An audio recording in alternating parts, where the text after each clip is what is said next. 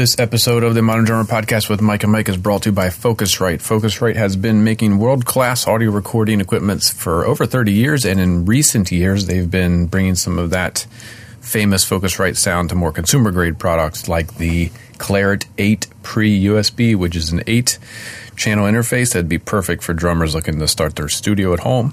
Check it out, the Claret 8P USB from Focusrite, and now let's get to the show.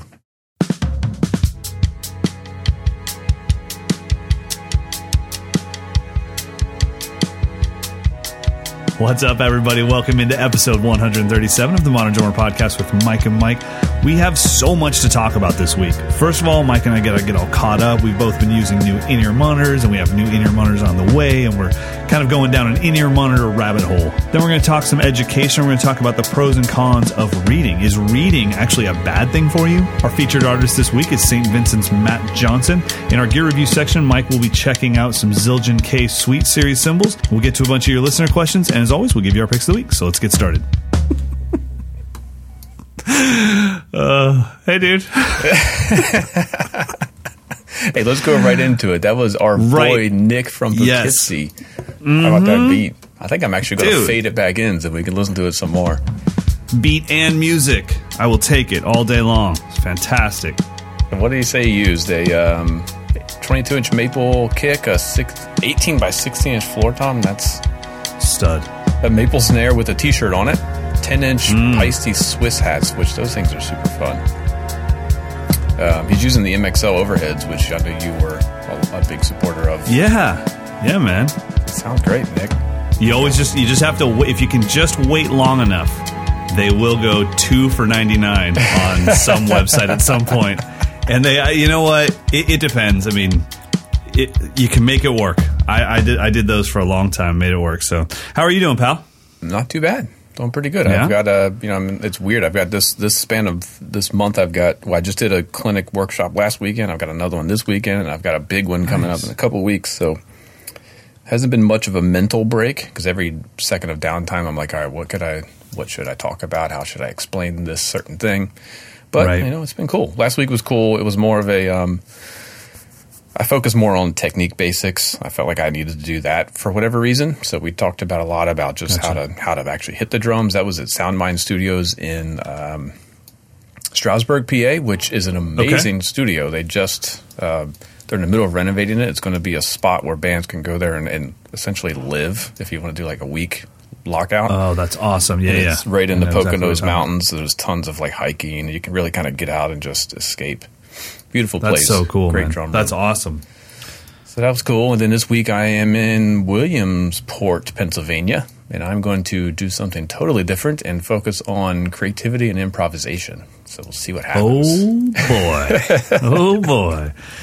Inching closer and closer to playing solos. Yeah. Well, no, the whole thing is going to be about soloing and getting rid of the stress and the anxiety and the fear and, just that you'll be experiencing in the moment. Yeah, I'm planning on playing a piece that I haven't played since grad school. I wrote a drum solo dedicated to Max Roach, and I'm going to just play it. That's awesome. I haven't practiced it. I haven't even thought about it. I'm going to just play it. That's awesome, man. That'll be cool. Pretty excited. Well, I can't wait to get the report next week on that for sure. Yep. What have you been up to? I feel like we haven't talked in like a long I know, time. man. It's actually been really kind of hectic. So it looked like things were... I don't know. I wouldn't say slowing down, but there were a lot of things where I wasn't chasing them as hard as I usually do. Usually I'm really going after putting clinic tours together and all that stuff. And honestly, with 10 drum camps here, one in Ireland, with Mike'sLessons.com and everything, I just kind of thought, you know what, I just need to kind of chill this year and focus. And then I just don't know how to say no to really cool things. So in the last week, it looks like Gretsch offered me like a 30-day tour of Asia, which I just can't do. It's just too long. And so I'm talking to Jules over there, and she's like, "Can you do like 30 to 45 days?" And I was like, "What, girl? I could maybe do like a week and a half at the most." I'm like, "No, I can't." But it was rad. It's like they're going to be doing some tours. Some clinic tours. Gretsch will be for their 135th anniversary, and so they reached out, and so I'm going to probably There's a drum festival in China, a drum festival in Singapore. I'm going to try to do both of those. Hopefully, we're just trying to work out the schedule right now between. It looks like it's going to be one of my camps. Then I'll immediately fly to somewhere in Asia. I'll do 2 weeks there and fly from there to Ireland to do the camp with Keith, Mark, and Ash. Then fly home, and the day after I get home, I have another camp here. So it's going to be like 5 weeks without a single second off besides the flights. The flights will be my time to just decompress. So got that going on. UK drum show, I'm prepping like crazy for that to get all of my... When is that? That is, I believe, I'd have to look it up, but I think it's in November. Okay. That's right. It's similar to right around PASIC times. I know there's some guys who couldn't go to PASIC because they were playing at that. Is it the London Drum Show? No. So the London Drum Show, there's definitely like some drama there. I don't know what the drama is. I think the people that used to do the London Drum Show are now in charge of the UK Drum Show, which I'm really happy about because when I did the London Drum Show, it was probably the most well-oiled machine I've ever experienced. And those are the people that I believe are doing the UK Drum Show. So I'm really excited about that. And Stanton Moore just got added to that. So that'll be cool. I haven't seen him in a while. So I know it's myself, Richard Spavin, Benny Greb, Jojo Mayer, Stanton Moore, and a few others. And then there'll be like a Mike Dolbear stage and all that kind of stuff. So that'll be fun. And then I just, it's in November as well, but we officially nailed down a date in Poland where I'm doing a drum festival there. So I'll add some dates onto that and be around there in November. Right. And then for all the people somewhere in Europe, when I do the UK drum show, I'll probably add Scotland into that. I'll probably do not Music Maker, that's Ireland. Oh man. I can't believe I can't remember the name of the shop. It's an awesome shop and Dave Major's there and anyways, I'll be in Scotland, and then hopefully anywhere else. You guys can always just reach Amber at Mike'sLessons.com, and we'll make it happen. So, man, you're got that stuff coming up. Frequent flyer miles maxed out. I know, it's crazy, but it'll be fun. This is all. I've got so much new material that I'm working on as a player, and I'm starting to teach. That's why I took all these things on, because it was like, okay, I'm not rehashing old stuff. I'm not going to go up there and teach something that I taught at the London Drum Show 3 years ago. I have brand new material that I really want to bring to the stage, not just to a video camera. So I'm super amped about that. Can't wait to start doing it.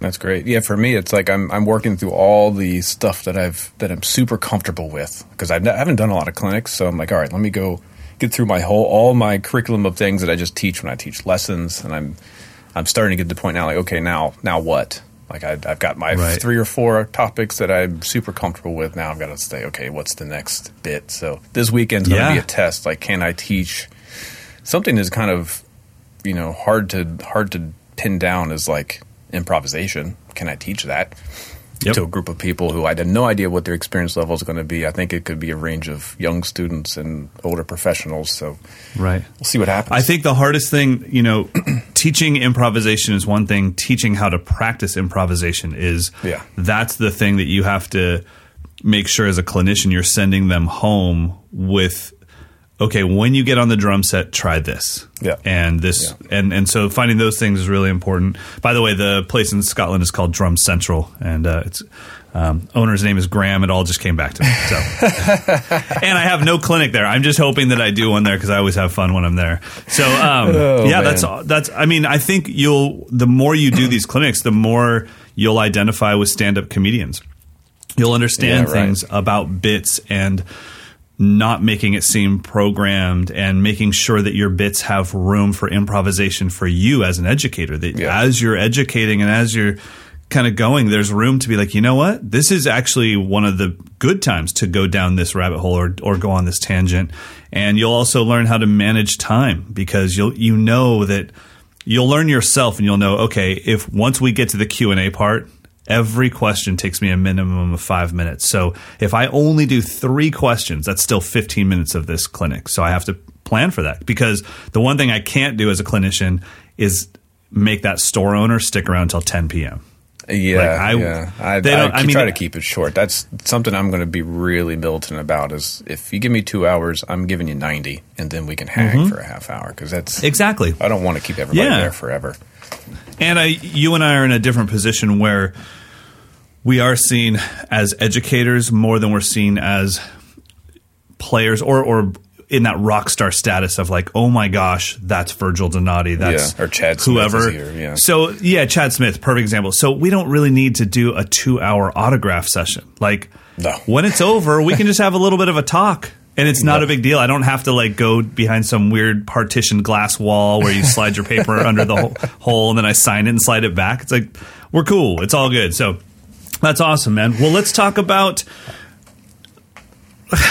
Oh, no. Before we move in, I wanted to give... Because last week I actually kind of freaked Carter out. He called me. He's like, dude, are your in-ears okay? Because he listened to the show. I didn't tell him that I had that near train wreck with my Oh, that's right. Yeah. So he called me. He's like, did you get it all figured out? I think he was That's more cool. like, did you ruin the show? Is everything all good? Do I have to find another sub? My gosh. Can I count on anyone in this city? But I wanted to just, because I know these were my pick of the week probably 6 months ago, completely on just me using them in my studio. But these suckers have proven to be some of the finest non-custom mold in-ears that I've ever used. They are Etymotic, Etymotic, and the model is the ER4SR, and the SR means studio reference. I think they also have a version that's kind of more like hyped up with a lot of bass and stuff. Sure. I requested these because I wanted just a clean response, mainly for mixing, so I could mix on my laptop and stuff. But I used these, and it was the most comfortable in-ear experience. They actually sounded better than my custom molds. I could hear so much detail. I could hear when the bass player like turned off his mic, like the foot switch for his mic. I could hear all the detail, and it's made playing that show so much more relaxing. Oh, that's awesome. Do you know how much they are normally? I can look them up. I think they're probably about $400, but let me... Okay, so these are professional level, non-custom molds. Exactly. These are about as good as you can get without getting custom molds. That's awesome. I'm going to look it up. So you talk a little bit. I will talk about my new in-ears. So we're going to review them later because you're getting a pair too. But I think they're called the Ultimate Ear 6D. Is that right? Yes, 6 Plus. Okay. 6 Plus. Yeah, that might be right. I think that's so it. I know they're new. I know they're coming out sometime this month. And so I just got mine. And they're incredible. They make playing the drums so much fun. They are kind of like what you talked about, the hyped up version. And they're supposed to be. These are not meant to be honest, pure reference monitors. These are, I would call them like the Dre beats of in-ears. You put them in and your drums instantly sound amazing. And, I'm scared to get addicted to them because I know it's like, there's no way my kick sounds that good. But they are seriously fun to play with. So I don't want to go too deep into those until you get them. Yeah, so. We'll definitely talk more because they're sending me, by comparison, another set of their higher end ones. So I'm going to hopefully, because you already have the 11s, or what do you have? Yep, I have the UE 11s. I have the UE 4s and UE 11s. So I had my 4s as my travel ones, and then my UE 11s as the studio ones. Yeah. And now I have the 6 Plus, and dude, they're incredible. I love them. Well, and they're affordable. I have no idea what it is. Etymotic, Etymotic. It's got the line over the O. I guess that means it's an O sound. Etymotic ER4 SR studio reference in-ear earphones. They are $350. Oh, that's not bad. Not bad. And like I said, they made it so easy. They don't have a ton of output, so I did have to crank the mixer a lot louder than with my custom molds. But once I got that dialed in, it was like, wow, I feel like I'm actually in a studio playing with an orchestra. It was just so clean. Awesome, man. So super cool. And they're comfortable? They're comfortable. I use the earpiece that goes way down in there, so it's after a couple hours you get a little like itchy. Sure. You know what? And I can't wait for you to experience this. But on the UEs, the new ones, I don't know if this is across the board or just on this model, but it's a completely new cable, and that's what drives me nuts the most. Is the thick braided cable is just kind of resting on the top of my ear, and I can feel it, and it just kind of wears me out. This new cable is like silk. It's kind of crazy. It's really thin and it's very silky. So I can't wait for you to try those. So I think you and I are going down some in-ear rabbit hole. We've got a listener that reached out to us that has an in-ear company. Yeah, so we might have to do a little roundup of in-ear. Yeah, I would love that. That would be awesome. All right, let's get into Russ Miller's article talking about should you read music, and is reading music can actually be bad for you, which I think is an awesome concept to debate, because I've definitely been through this where some of my favorite drummers can't read a single note. and it sure as hell hasn't held them back at all. Yeah. And I've definitely seen some of my favorite drummers that I would describe as the most creative individuals on the planet be extremely great sight readers. Carter and Mark come to mind right away just because they both read charts and they're pretty artistic. I wouldn't say it's held back their creativity. I think that argument is probably the biggest sack of BS, is that it'll limit your creativity or it'll hinder your originality. I think the problem is in the question itself or in the statement, because when we think about reading, I think a lot of times people visualize somebody glued to a chart and saying never leave the chart. Play at everything that's on the page. And I think the problem is a lot of that comes from people that have never read a chart and never learned how to read, so they don't know how much freedom you actually have in a chart and how the chart is your guideline. For me, I've never even seen, at least in jazz band, I've never seen a drum chart. I mean, they call them drum charts, but there's no drum parts on there. Those are just stab charts. They're road maps. But at no point is it like, I've never seen a flamadiddle on a jazz chart. You know what I mean? I've never seen somebody like write out the sticking and the toms and the orchestration. It's always been like, here's your standard jazz beat for measure 1. Here's 900 bars of repeat. And then a really hip term like medium bounce over the top of that. Right. Latin. So it's like, okay, Latin. That's the best. Latin. Or Latin funk. And it's like, okay. Yeah. So anyway, so I think that's where we get that thing of like, well, if you stare at a chart, you're not creative. And it's like, I guess. But it's not orchestral, you know. I mean, orchestral music's a little different. You actually read the chart and you play the notes that are there. But I mean, you'll never get those gigs either if you can't read. So, I mean, I agree. There's no way I could have memorized the entire book for Lion King and come in and play it once every 2 weeks or so and remember every note of that show. It'd be impossible.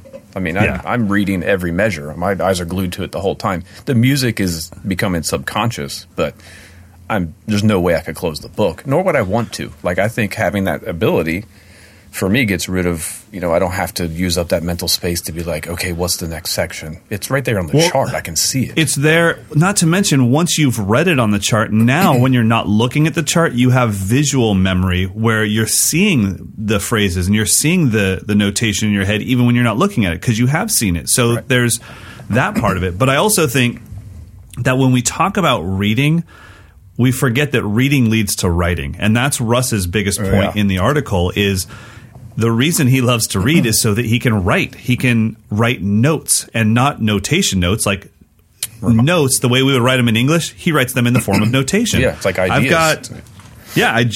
I've got one right here that says literally, you can hear the paper. It says linear ideas, and I'm in the middle of filming some linear courses, and now I have this little notebook that I take around with me, and anytime I'm just kind of tapping something out, I'm like, oh, that would be a fantastic linear groove. Let me write it down real quick because I know I'll forget it in the next 20 minutes. And then when I get to the kit, I just open this book that says linear ideas, and I sit down and I go, okay, that one is actually quite valid. Let's take that into the software program and lock it in and make it a definite thing and film it.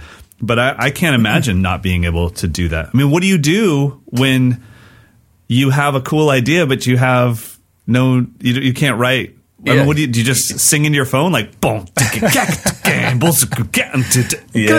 mean, I won't call out this drummer's name, but I definitely saw the notes that a very well-known and amazing drummer. So again, the reading hasn't kept him from being very successful, but I saw how he had charted some very complex music for a band that he was playing with.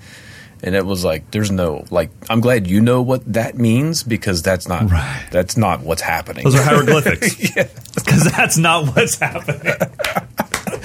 I don't know how to tell you this, bro, but that's not what's happening. But it didn't matter. I mean, he knew what it meant. He had to come up with his own language, which seems ass backwards. We already have a language of drumming that we can write it out. So why not just learn how to do that rather than having to create your own symbolism for what does that 5-note pattern look like?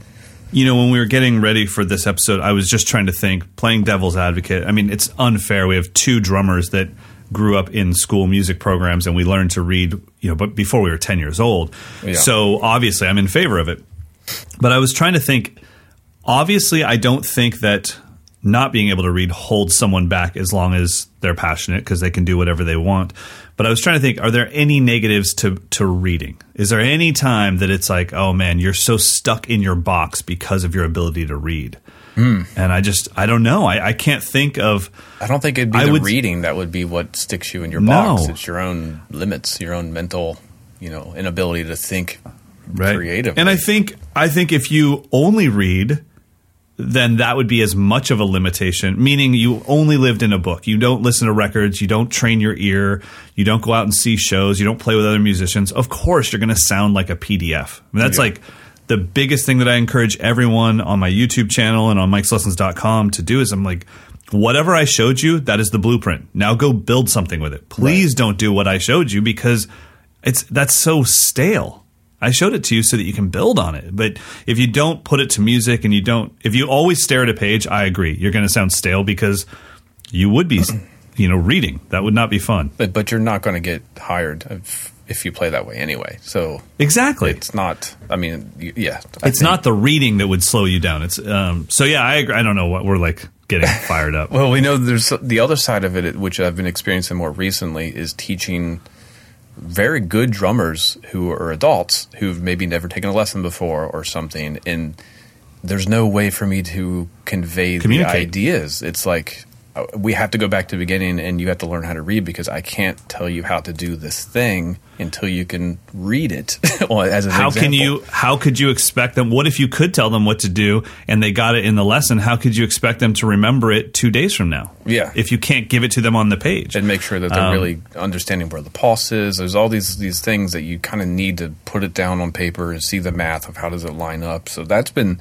very recent. My beginning students, I kind of don't worry about it because we're just learning how to hit the drums. Like that's, right. In general, I don't force it. But now I'm starting to see with more adults, especially if they can really play, but they don't know what they're doing. It's just like, how can I help you push what you already know how to do somewhere else if we have to then break down what you already know how to do without having notation as our common language. So that's been interesting. It's frustrating for them, for sure. Right, and as a drummer, you have to think, okay, well, what is the likelihood that your piano player or your keyboard guy can read? Probably pretty high. So now you have a shared language with him. At least, even if you don't know melody, at least you have a shared rhythmic language.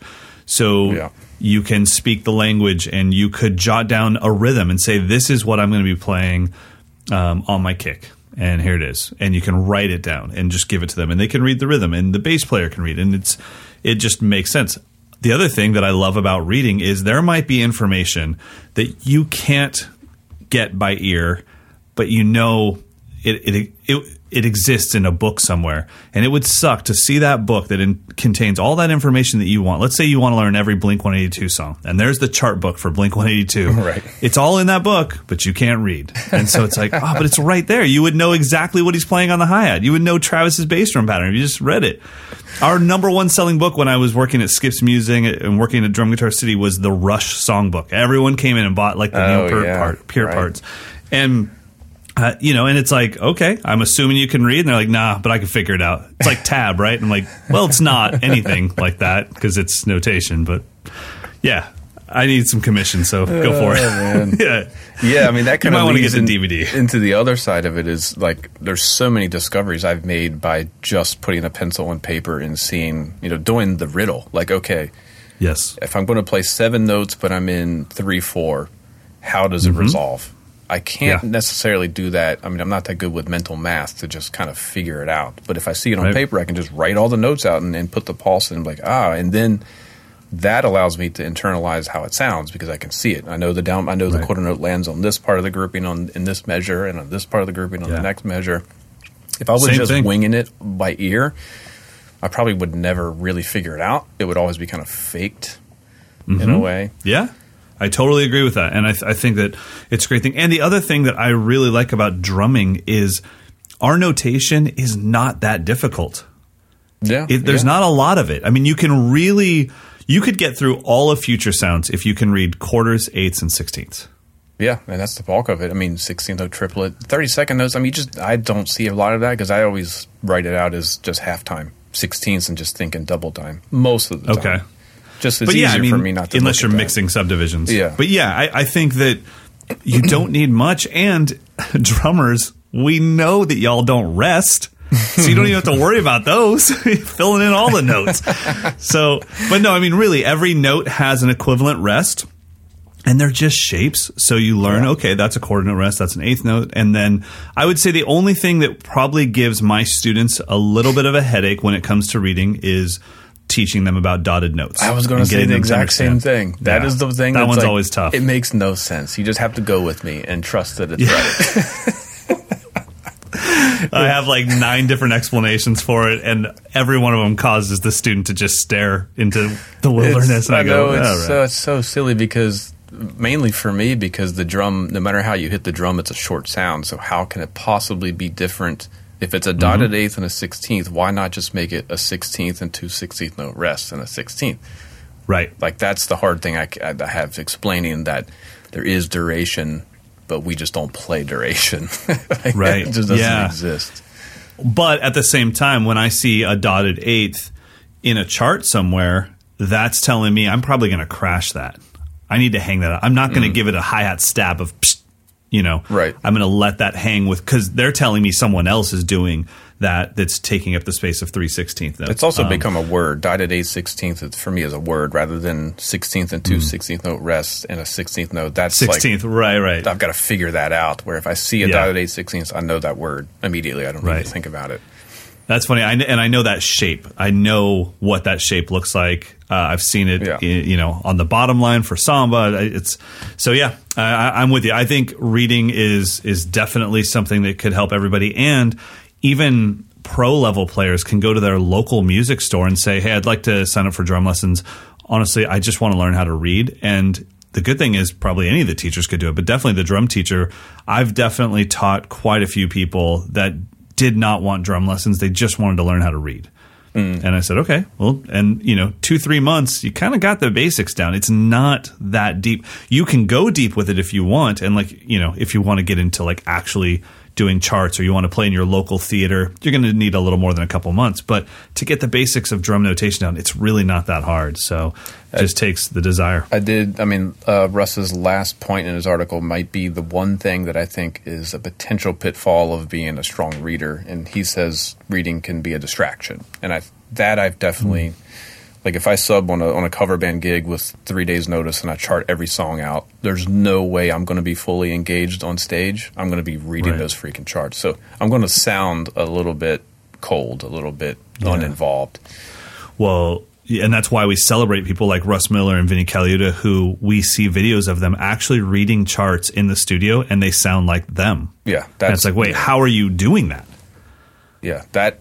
That's the challenge for me. And I think the more I read charts, the more I can kind of, I can look ahead and I can say, okay, it's an 8-bar phrase. I don't need to count it. Like that kind of stuff frees me up.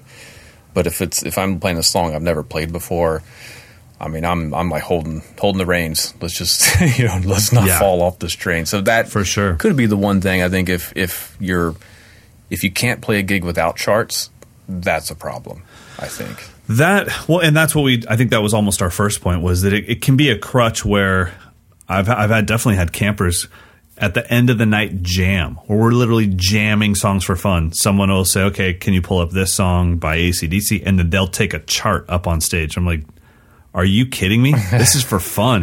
Put that chart in my bass drum. Don't close your eyes and swing for the fences, kid. Let's go. It shouldn't be a crutch where every time you hear something, I think you should be well balanced. Your ear should be at the level of your reading, and your reading should be at the level of your improvisation, and all of it should be balanced. So, all right, well, let's talk about somebody that's massively balanced. I watched a ton of videos on him today, and we're speaking of Matt Johnson, drummer for St. Vincent. St. Vincent is a special artist to me. Not only is she one of my favorite artists, and in my mind, she has picked up the torch of so many amazingly creative artists and just run with it, but she is... JP Bouvet introduced me to St. Vincent as an artist on our very first clinic tour together, so like 5 or 6 years ago. Oh, wow. And it became like a shared artist between us of like, oh, did you see this? Did you check? And, for years. And I was such a huge fan, you and I both, of everything that Matt Chamberlain did with creative female artists like Fiona Apple and Tori Amos. And I feel like St. Vincent is that, but right now. And she's pushing the envelope, and it's amazing. And Matt's playing with her is just incredible. I mean, he talks about in the article balancing between all the stuff he got to do with Jeff Buckley, but now all this electronic stuff and trying to make it all fit. Yeah, I mean, he had to reinvent himself. He's not on the record, which makes it a more challenging experience for him to recreate it live. So he has to take this produced kind of loop-based music, and then how am I going to do that live and have it not sound like a jam band over top of electronic music? So a couple of years ago, he decided, okay, I'm going to do most of the stuff left-handed because it's easier for me to hit the pads and stuff. So he's playing open-handed for most of the gig. And his setup is real kind of sparse. He only has the gear that he needs to play the songs. There's not a ton of stuff. But it's ever-changing. I saw them on the last tour at ACL Festival down in Austin. And it was kind of unbelievable to hear them recreate those sounds on stage. And he's playing as much of it as he possibly can from the drum set. That's I mean, he's got like 6 different triggering pads. Yeah, exactly. His kit. But it looks like a real tight, compact kit, even though there's all it's a 4-piece kit, 1 cymbal, a set of hi-hats. Yeah. It's good to go. He's got I don't know if that's it's a tom off to the left of the hi-hat, but it's actually got a mesh head on it, so that's like it's a strict trigger pad that looks like a drum. Yeah, so there's 7. Yeah. And the pad assignments change for every song, so he's got to memorize like where is the hand clap or where is the this or that for every song, which is a totally different thing from what I loved about his playing with Jeff Buckley, where it was just a dude playing beautiful, super organic songwriter music with power and sensitivity and some swing. Totally different.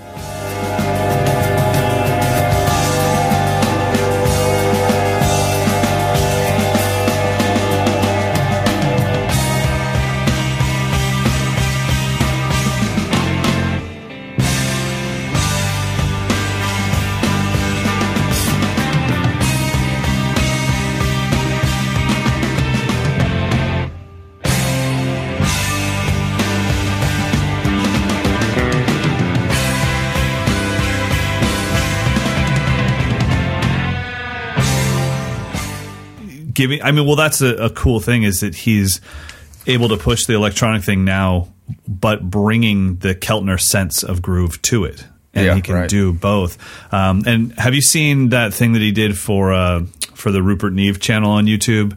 Nope. He's got four mics going into some preamps that allow you to blend your preamps, and then it just takes 2 tracks out. So he's got 2 close mics and 2 big room mics, and then out of the pre's he gets kind of like a distant channel and a close channel. Okay. Anyways, the playing on it's fantastic, and his ability to speak to the camera is fantastic, and I really just dug his feel. I think Matt was involved with Carter McLean in the beginning in Four Hands Drumming. Yeah, that's true. Yep. Watching him play, you can just see like how they would have clicked as friends and as players, because he's just got that just amazing technique, but with that organic sense of groove to it. And respect for Reminds the song. me a little bit of Jason McGruer as well. Exactly. Yeah, got that vibe. World. But yeah, I mean, he's fantastic. And if you want to see him play live with St. Vincent on YouTube or whatever, one of my favorite things, it's just called St. Vincent 4AD session. Unfortunately, it could use your help. It's stuck at 1.7 million views right now, so could really use some help. But yeah, the 4AD session stuff, just honestly, just subscribe to their channel, 4AD. That's this that's a record channel. label? I think that's a record label. Oh, is it? I think so. Well, the content on there is fantastic, so check that stuff out. But yeah, that session is very well produced and has Matt doing the thing where you're like, is that real? Is that a real drum? Is that a triggered surface? What's going on here? Yeah. Pretty amazing. But yeah, I mean, his career has been absolutely awesome. I mean, he's gotten to do some really amazing things in the world of music. Well, yeah, I mean, just having Jeff Buckley's Grace alone, I mean, You're done. That's a top 10 of all time record for me. I mean, it's one of the greatest. Not only is Jeff Buckley so amazing and one of a kind, but there weren't many guys playing drums like that. I mean, if you think about, like, this was, for me, this really became the record that me and my friends listened to every day right after college. So we kind of were becoming adults, and we wanted to still play rock, but we wanted to get more interested in the musical side of things. So we listened to Radiohead, The Bends, and Jeff Buckley, Grace every freaking day. And most of my friends like The Bends more because of the Radiohead, a little bit more creative and artsy. I loved Grace more because the drumming was just legit. I mean, there's some left foot independent stuff going on in there. There's all kinds of tribal stuff, some Indian influence. I mean, the Radiohead, I love them. The drumming was never my favorite part. It was always like, okay, the drumming's perfect for the songs, but I want to sound like Matt Johnson on Grace. Like, that's, for me, the archetype of songwriter drumming with some power, but a lot of sensitivity and, a lot of, like, subtlety. I think that's a top 10 record.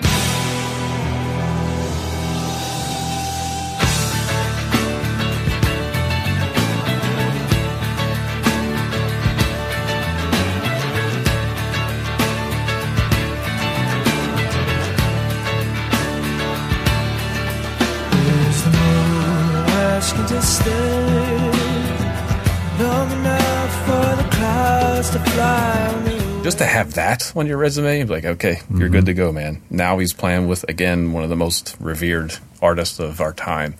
Yeah. It's pretty amazing. And it's awesome. And especially even though you said he's not on the album, everyone definitely check out her newest album. It's called, I think it would just be pronounced Mass Seduction. But check it out because the songs on there are fantastic. And she's as creative as you could imagine an artist being while still having hooks. And it's still fun to listen to. Yeah, it's not like she's trying to beat you over the head with how artistic she can be. I don't think she can help it. She just is that way. But there's still, it's fun music to listen to. And the drum parts are awesome. And so I was definitely worried seeing someone recreate them because there's a lot of bands in my past where I'm like, I don't ever want to see them live because I know it's not going to work. I remember not wanting to see Portishead because I was like, just don't wreck it for me. But they killed it. Yeah, they killed it. Cinematic Orchestra, same thing. And even now, Richard Spavin, I'm like, there's no way you could do that for real. And then he does.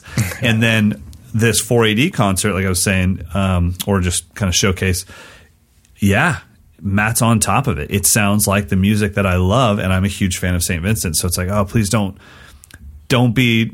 This is okay. So there's certain things like Jill Scott's a great example of something where I do want the live concert to be different than the album. I want it to be more energetic, and I want it to be all real players.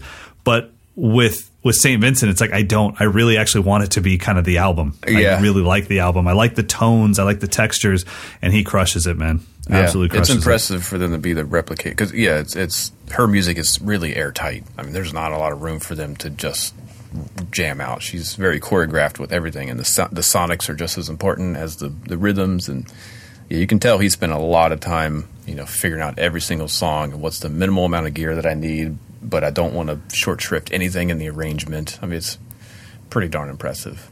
And he's on the cover of Modern Drummer. That's pretty rad. That's right. Long time coming. Pretty rad. Long time coming. Long overdue.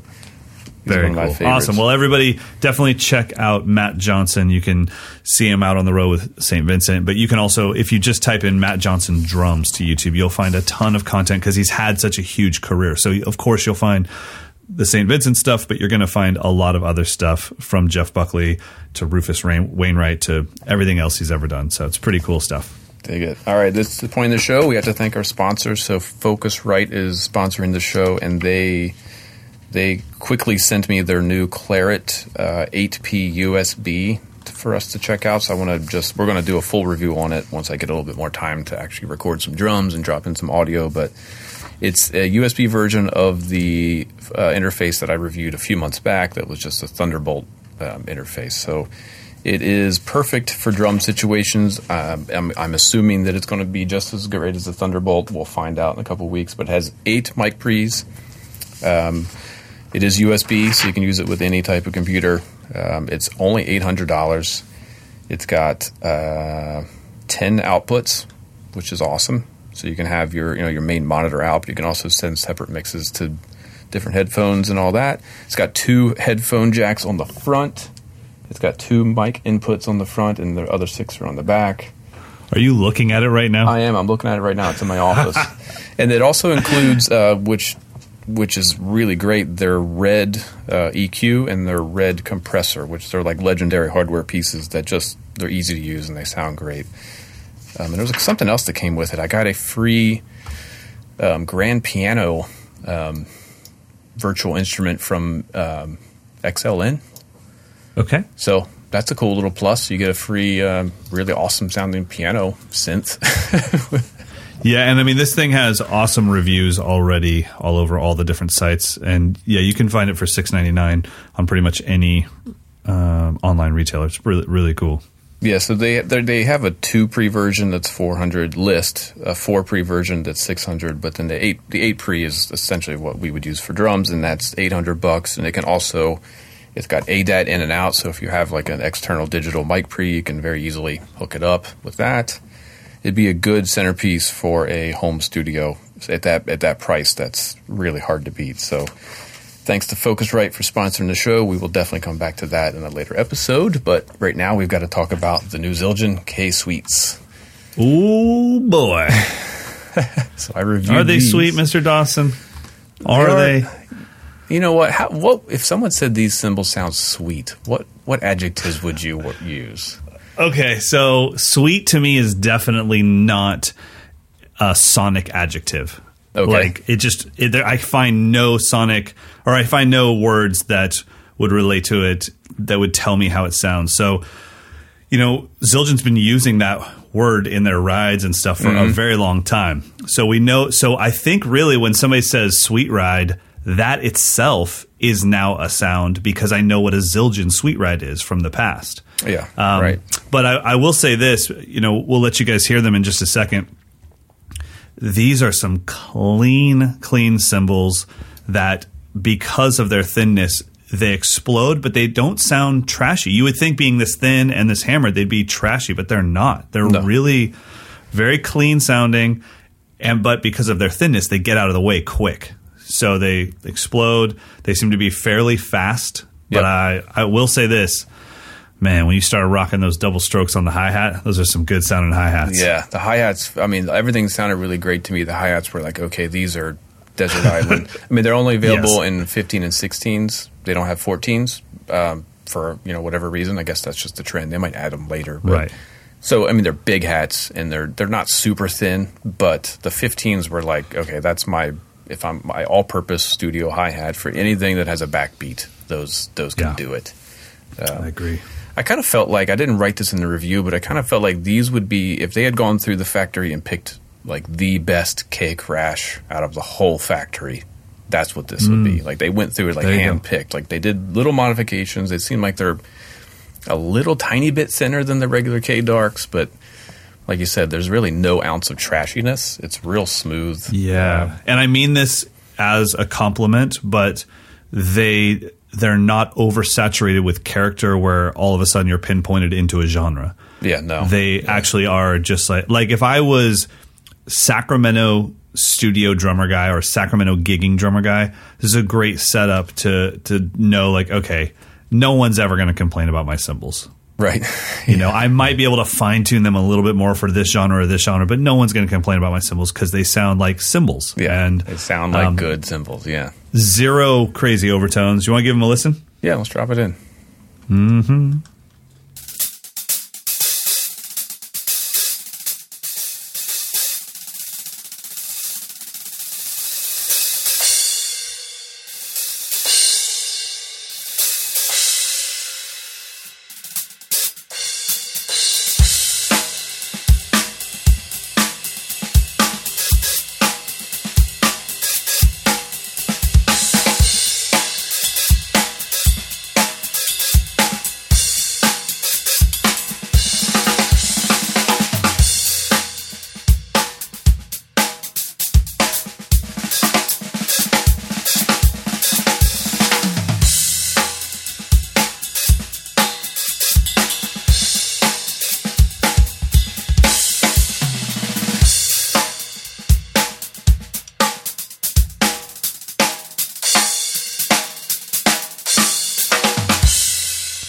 So you'll hear in the first two crashes, if you watch the video, you can see which ones I'm hitting, but the 16 and the 17 were pretty darn close. So that was my one, not a criticism, but word of caution. Make sure you get enough. If you're going to get two of these, get the 16 and at least the 18, or get the 17 and the 20, because they were just a little bit too close. Like, it didn't give me enough difference. Unless that's your thing, you want like a similar crash, but just a slightly lower pitch. But I liked going with the 17 and the 20. That was kind of like the best contrast for me.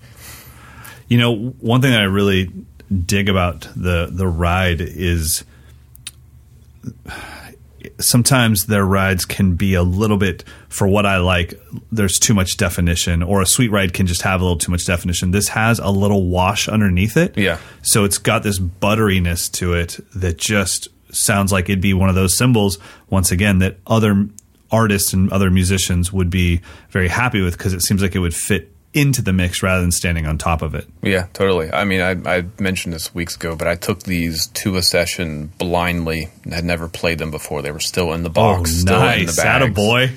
I was like, you know what? I'm gonna test them, see how they can live up to what they claim to be, and they were beautiful. I mean, they just recorded perfectly. For what it was, a mid-tempo song, a little bit more of a down emotion. The 16 and the 17 crash were just way too explosive. Like, that was like, okay, immediately, like, nope, those got to come down.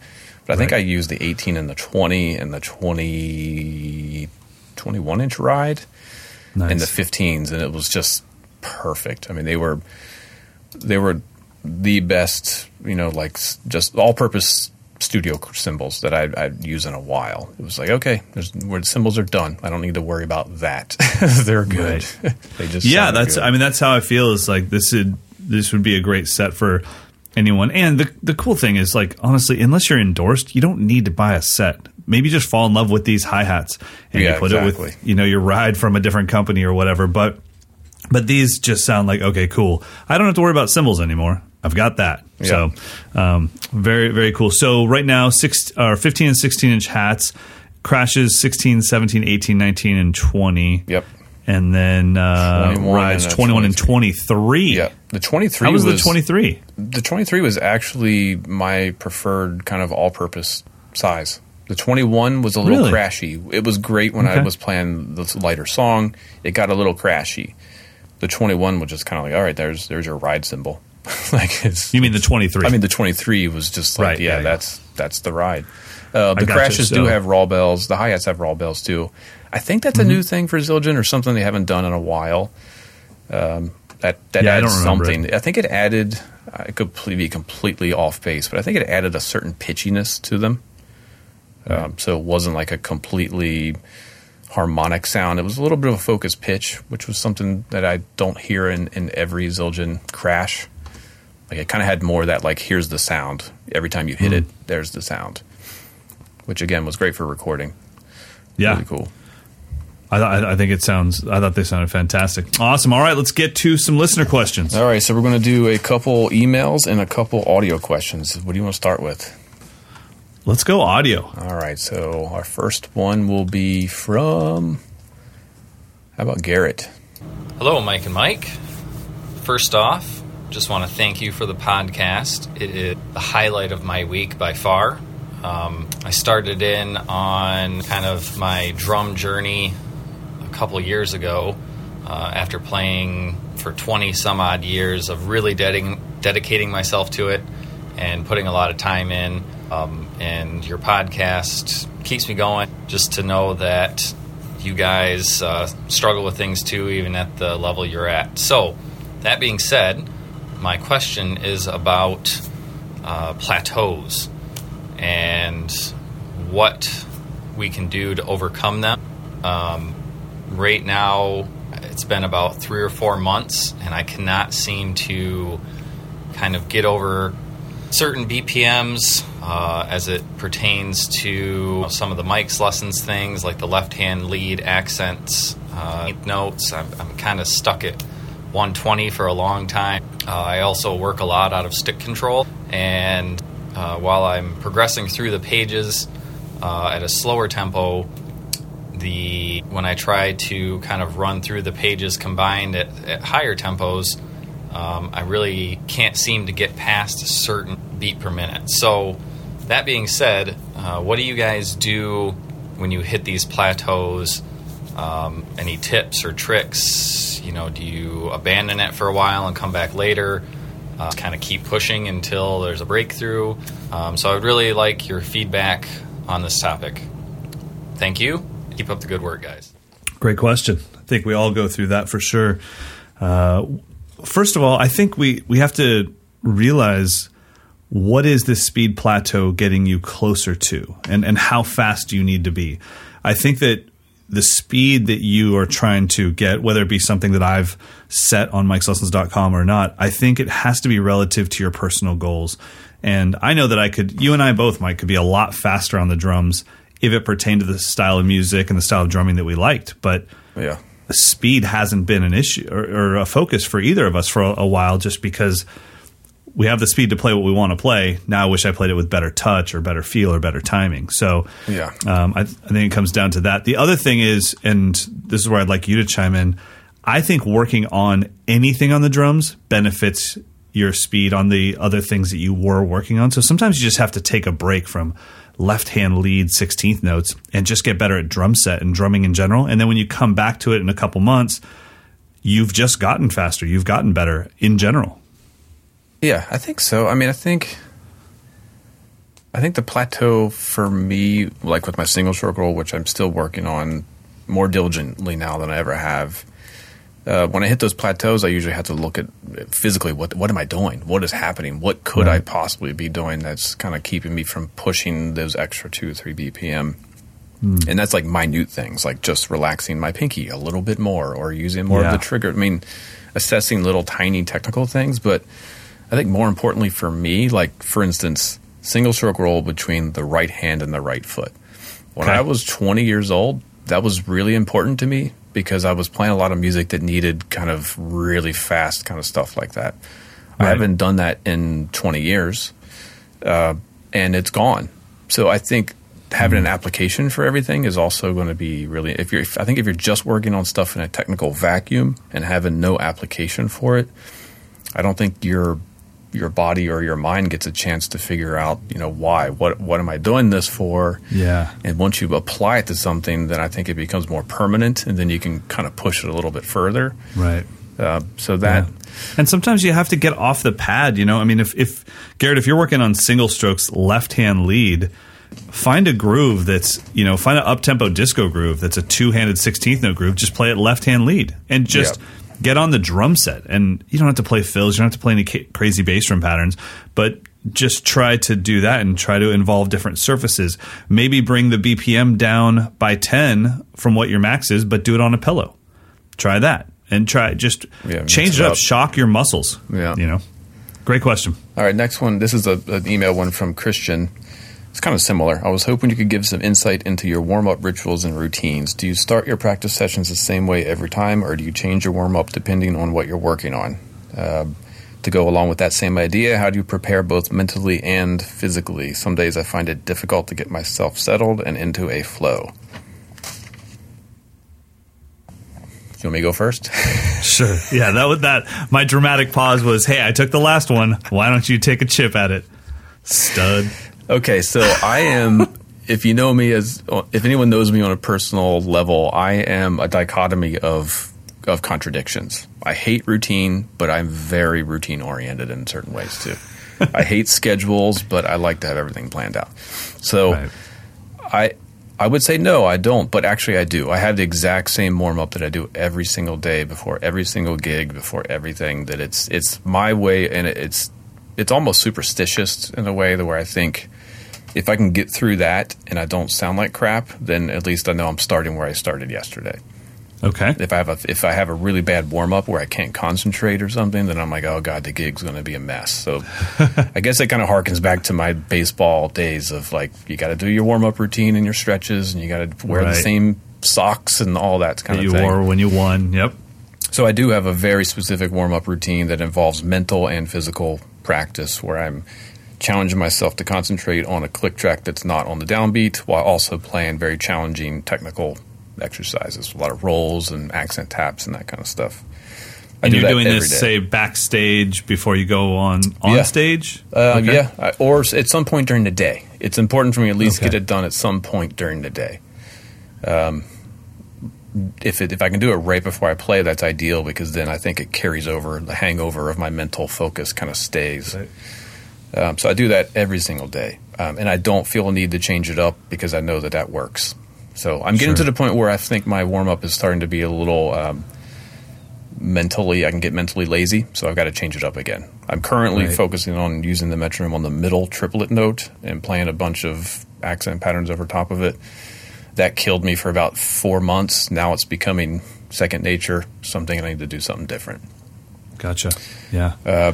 So that's both physical and mental preparation, and I do it the exact same. I know mentally if I'm not ready to play, if I can't play those exercises with the click on the middle note. Like, that's the challenge. Right. If I keep dropping the beat, then I'm like, I'm not ready yet. Keep doing it. Just keep doing it. Yeah.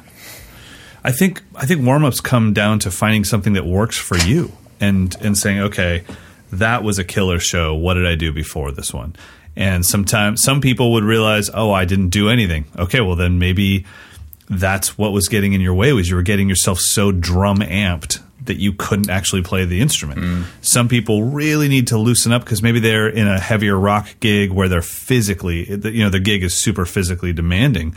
Well, when I was touring, my warm-up was very little practice pad work and tons of physical stuff, like doing wind sprints, getting my cardio up, doing jumping jacks, doing some push-ups, so that I didn't come out on stage, play one song full tilt, and then have arm pump and not be able to move for the next two songs. That's the worst. So I think oh God, dude,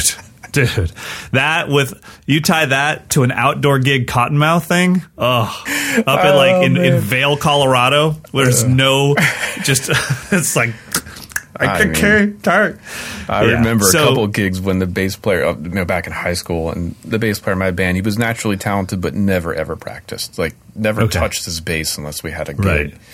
And every single show after the first song, he looked back at me. He's like, I can't play anymore. I can't play anymore. You're like, dude. Like, my hand won't work. I'm like, well, dude, you practice. could have stretched. You could practice. You know what? You don't have to leave your bass at our rehearsal spot. You can take it home. It'll fit in your car. I used to get so mad at him. It's like, I don't care. I don't care. Yeah, totally. I used to do that with my band. I was like, dude, why am I the only one that takes stuff home? Why do you guys lock your guitars up? Don't you have scales to do? So anyway, I think you have to find something that works for you, and it depends on your life. I think that people that only get to be around a drum set once every 2 to 3 days, warming up is massively important. Mike and I get to be on a drum set every day. It's very, very rare that I go a full 24 hours without touching a drum set because my life is built around that. Same with yours. Yeah. But somebody that's only playing the drum set or even touching sticks once every couple of days, then yes, I think warming up is super, super important. All right. You want to do an audio question? Yeah. Let's do KC. Hi, my name's Kate, and I love your podcast. I've been catching up on old episodes recently, and in one of the early ones, Mike Johnston mentions the Chad Smith signature snare and maybe was a little down on it since Chad Smith never actually played it. Well, I just bought that snare a few months ago, so I was bummed for about 4 seconds before I remembered I really love it, and I got it secondhand for really cheap. But it got me thinking about signature snares, and I don't think that's something y'all have really gone into on the show. So I'd love to learn a little bit about how an artist and a company decide on what kind of signature equipment to offer, things like that. Thanks! Your show always makes me want to practice, so keep up the great work inspiring all us drummers. That's our first female audio question. That is awesome. Yeah, that's awesome. Kate, you rock. So do not be down on the Chad Smith snare. I wasn't down on the snare. I was down on the fact that at the time there were companies that were putting out signature products that artist was not playing. They were putting out cheaper products and using their name to sell it. I get the business behind it, but it bums me out when we as consumers are going, I love this set of hi-hats so much on this album, and then that person says, okay, well, these are my signature hi-hats, and you get them, and it's like, but you didn't play these hi-hats on that album. Like, you don't even play these are like $85 hi-hats. So that snare that Pearl makes is a killer snare for the price. Awesome. That's an awesome drum. I mean, it kind of can't go wrong with a well-made steel snare. I did ask Chad early on at Modern Drummer when I first met him, like, tell me, what snare did you use on Blood Sugar Sex Magic? Because that, to me, is like the best drum sound, one of the best drum sounds I've ever heard. He said he used two drums, a 5x14 Black Beauty and a 6.5x14 Black Beauty on the entire record. So that's what he used. There you go. But he's a Pearl artist, obviously. Right. I get it. They wanted to make. I don't think it's a bad idea. You know, if I was a super famous drummer and I wanted to have something that would inspire young drummers to buy drums, then though that drum came out when there was no social media. There was no accountability for every minute. Can you imagine social media with Tommy Lee in the 80s? Are you kidding me? We wouldn't even have a drum industry. Game over. So I totally get it. I can tell you right now, based off of Tommy, don't call me, man. Huge fan. So I can tell you, based off of what I went through designing my signature ride cymbal with Meinl, what the process is like. Generally, you're hoping that everything you want sound-wise is made by the company that you've signed with. So with Meinl, I had all my cymbals. I was loving them. And this was a time where I was starting for the first time in my life to find my own sound rather than just playing expensive gear. It was like, okay, now I have access to all the gear. What do I actually like? So what happened with Meinl was they had a cymbal that Benny was playing before his signature cymbal. Chris Coleman was playing it. I was playing it. It was called the 20-inch Extra Dry Ride. We all played that ride. I asked my rep at Meinl, can you please go through them and send me the 5 washiest ones you can find? I'll keep the washiest one, I think, and I'll send 4 back. He did that. None of them were washy enough. That word got back to Meinl headquarters in Germany, and then the people that are in charge of making new gear said, what are you looking for? And that's how the process started. Now, this still wasn't meant to be a signature product of any way. They just said, we want you as an artist to be happy. So we started designing it. We eventually found the cymbal that I fell in love with. I played it for a while. It was definitely a prototype. And then the YouTube community wrote Meinl so many times that then Meinl came to me and said, okay, we actually need to put this into production. Would you be comfortable with this being your signature ride cymbal? The opposite just happened with my hi-hats. I had them make me some 15-inch hi-hats. I'm still using them today. If I was going to put them out as a product, I would call them the butter hats. Meinl came to me and said, okay, we're getting a lot of press, or a lot of questions about these. Would you like these to be your signature hi-hats? And I said, no, I don't trust myself that I'll be playing 15-inch hi-hats 1 year from now. I'm not settled yet. They're the best 15-inch hi-hats that I've ever played, but I'm still wishy-washy on my hi-hats. So no, I'm not ready to commit to those. So now I think they're just called the 15-inch jazz hats. Yeah. So that's the process. Hope that helps, Casey. It seems like there's been a less of a trend for signature products than in the past. I think some companies have seen that be very good, and also, and the opposite side, they've seen some things just not sell. Like, why would a rock drummer buy a Roy Haynes signature drum? Even though that might be the perfect drum for you. The thing is, if the signature product is not going to reach a wide amount of people, there's honestly no reason to make it other than to satisfy the whims of the artist. Yeah. But it's going to be a loss for the company. And I think that's why the Transition Ride is sold so well, is it's a great general ride cymbal, but it's not this thing. Derek Roddy has, from what I'm told, that's the most expensive cymbal for Meinl to make because of how much metal is contained in that cymbal. But how many people want that? It's like there's obviously going to be the crew of Derek Roddy obsessed fans and just people in that genre that love that cymbal. But that genre is small compared to, say, pop, where you could cover everybody. So I think right now, and also the other thing is, everybody wants to be their own artist. There's a reason my signature is on the bottom of my cymbal, and we don't call it the Mike Johnston Ride cymbal. It's called the Transition Ride. Nobody wants to play the Mike Johnston cymbal.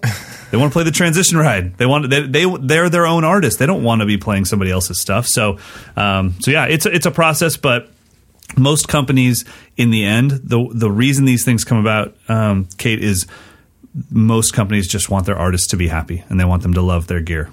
So whether it's them playing prototypes or one-offs, or them playing or something that turns into a production model. Well, that's it. We are out of time for listener questions, so thank you all. We still have a few more audio questions, and we still have a bazillion paper questions to get through, but you can keep them coming in, mdinfo@moderndrummer.com. We're going to try to do more than 3 every episode, but sometimes we just can't stop talking. We're pretty good at that. All right, it's time to get to our picks of the week.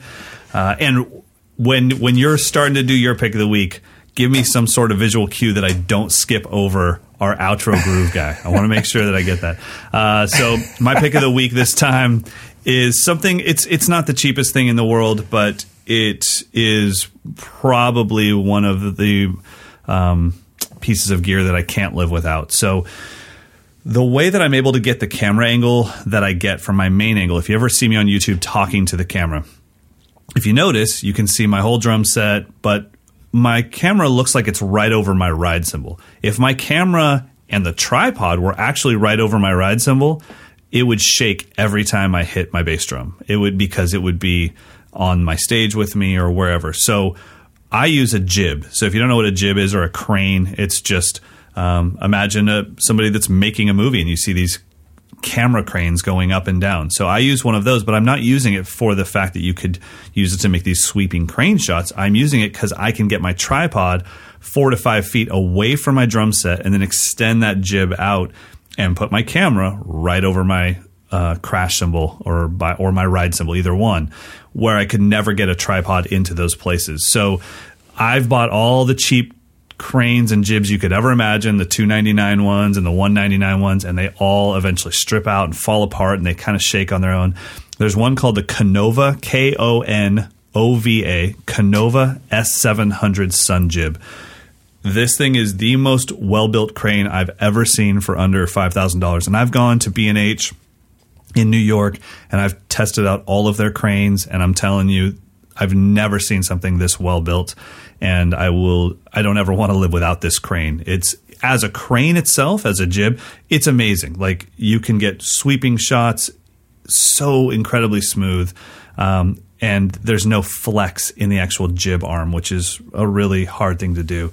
So check it out. It is $700, but honestly, for that price, that's way underpriced for how amazing this thing is. They make different lengths. You can get a 3-foot one. I use the 4-foot one, and they also have a 5-foot one. So yeah, $699. My wife would say that's $700. I say it's $699. And so yeah, check it out. Canova S700 Sun Jib. What do you got, buddy? Before I get to mine, that brought up a question I've been wanting to ask you. What would be your suggestion for a general wide-angle lens? Like, what would be the type? So it depends on what kind of camera body, because the camera body tells me what kind of sensor you have, whether you have a full frame, a crop sensor, or a micro four thirds. What is your camera body? Well, I have the T3i, and we also have a Canon 60D here. Okay, so the 60D and the T3i are both crop sensors, so you have to go pretty wide. So I would probably go with I'd probably go with a zoom lens instead of a prime lens. So if you go with the, let's see, is price an option? I mean, a consideration here? Yes. Okay. Thought it might be. Not only am I thinking about myself, but I'm thinking about our listeners as well. Okay, so the best lens you could get, it's an f2.8, so that means it's going to be really good for a wide lens. That's actually really good in low light situations. And I would say go with the... who makes this one? I've got it on my camera right now. And this is the 11 to 20 Tonica. I have no idea if I'm pronouncing that right. So, I'm sorry, 11 to 16. So you could do the 11 to 16 or the 11 to 20. And both are f2.8. So that's going to be really good in low light. So for the Canon on that one... Let's see, 11 to 16 f2.8, you're looking at $400. Yeah. Honestly, for that wide of, and that would get your entire drum set, and you're not going to have a lot of pin cushioning or fisheye going on because you have a cropped sensor. You put that on a full frame sensor, and it's going to look like a fisheye lens, but on a cropped sensor, you'd be fine. So it's the Tonica 116 Pro 11 to 16 millimeter, and that's going to be, they're not telling me what that would be on a full frame, but that's pretty wide. You're going to be fine. Thank you. There you go. All right. So my pick of the week is we actually didn't review the whole lineup of these, but the Roland SPD-1 pads. which are kind of a throwback to the old pads of the 80s where it was just one pad and one thing. You hit it and it's a hand clap, or you scroll through. Oh, yeah. And it's a snare drum. They have one that's mostly snare sounds. That I think they call it electro. They have one that's more percussion sounds. That's called Perk. The one that I'm suggesting checking out is the one called Wave, W-A-V. It has 12 slots for you to upload your own audio files. So you could have 12 full tracks. You know, if you could do a whole set, if you have backing tracks, just carrying this one little, I don't know how big it is. It's probably 4-inch square pad. Yeah. Maybe 6-inch square. And I've been using that instead of my SPD-SX for these clinics and things when I don't need to actually play it. I just need to start and stop it. It's been great. So it's super easy to use. It's also set up to where you have your backing track is a WAV file, and you also going to have a click track WAV file that syncs up with that. So separate, you have your audio mix and a click track that starts and stops. You know, if you're in Ableton Live or Pro Tools, you create your click track and then you create your backing track. You can put both of those into a folder on this thing, and it'll play the click just in your ear, and it won't go to the master output automatically. That's kind of awesome. Super cool. And there's a mix knob on the pad where you can go more for the mix or more for the click. You can go kind of tweak it that way. Super simple. I think it's an awesome little thing. The one downside is there's no screen, so if you don't know what song is in slot number 3, right, you're never going to to just remember it or make your own notes. It's definitely like an old school throwback kind of design, but they look cool. And you can even get a bundle too. You can get all 4 of them for $850. Oh wow! Or I just saw a bundle, but I mean, I would say you're looking at probably what are they, about 200 a piece? Yeah, it was like 200. I think the Wave one's the most expensive one because it has the same amount of memory as the SPD-SX in it actually. Oh, geez, which is pretty crazy. So I've got like 12 full songs in there with click tracks, and it just hit it and it starts it, and it's all good. That's really cool. And yeah, I mean that one brand new is $250, the Wave one. Yeah. So that's just a great playback system. You could also put, whatever, your hand claps and stuff if you want to do it for that as well. But I think where are you interfacing with this? Does it have its own program? Like if you were, how do you tell it what to do? No, I mean it's just a simple USB connection, and it opens up like an SD card, and you just drop the audio in there. Like there's a folder for like preset 1 for and 1 preset for 2. 2 yeah. Oh, okay. And there's a folder for the master, and there's a folder for the click. So you just drop the files into the appropriate folders, and it just works. That's actually pretty cool. Yeah, and it can be battery powered, so you don't need to worry about a plug. But I did have the batteries die on me in my clinic the other day, so I was luckily I had an adapter with me. But that's it. So it's the SPD-1 SPD-1 Wave. It's the red one. That's my pick. Love it. Love it. Awesome. All right, everybody. Thank you so much. Let's talk about our outro. Thanks. That was a good visual. I appreciate it. Who's rocking our outro? All right, Mike Lomax is going to kick us out of here. All right. So we all set? We get out of here? We're good? I'm just enjoying Mike's fat shuffle grooves because I listened to the outro guy. Good job, Mike. Everyone have a great day. Thank you guys so much. Please give us some ratings. I won't even try to say it. It doesn't matter. Thank you for everything. Later. All right. See you, everyone.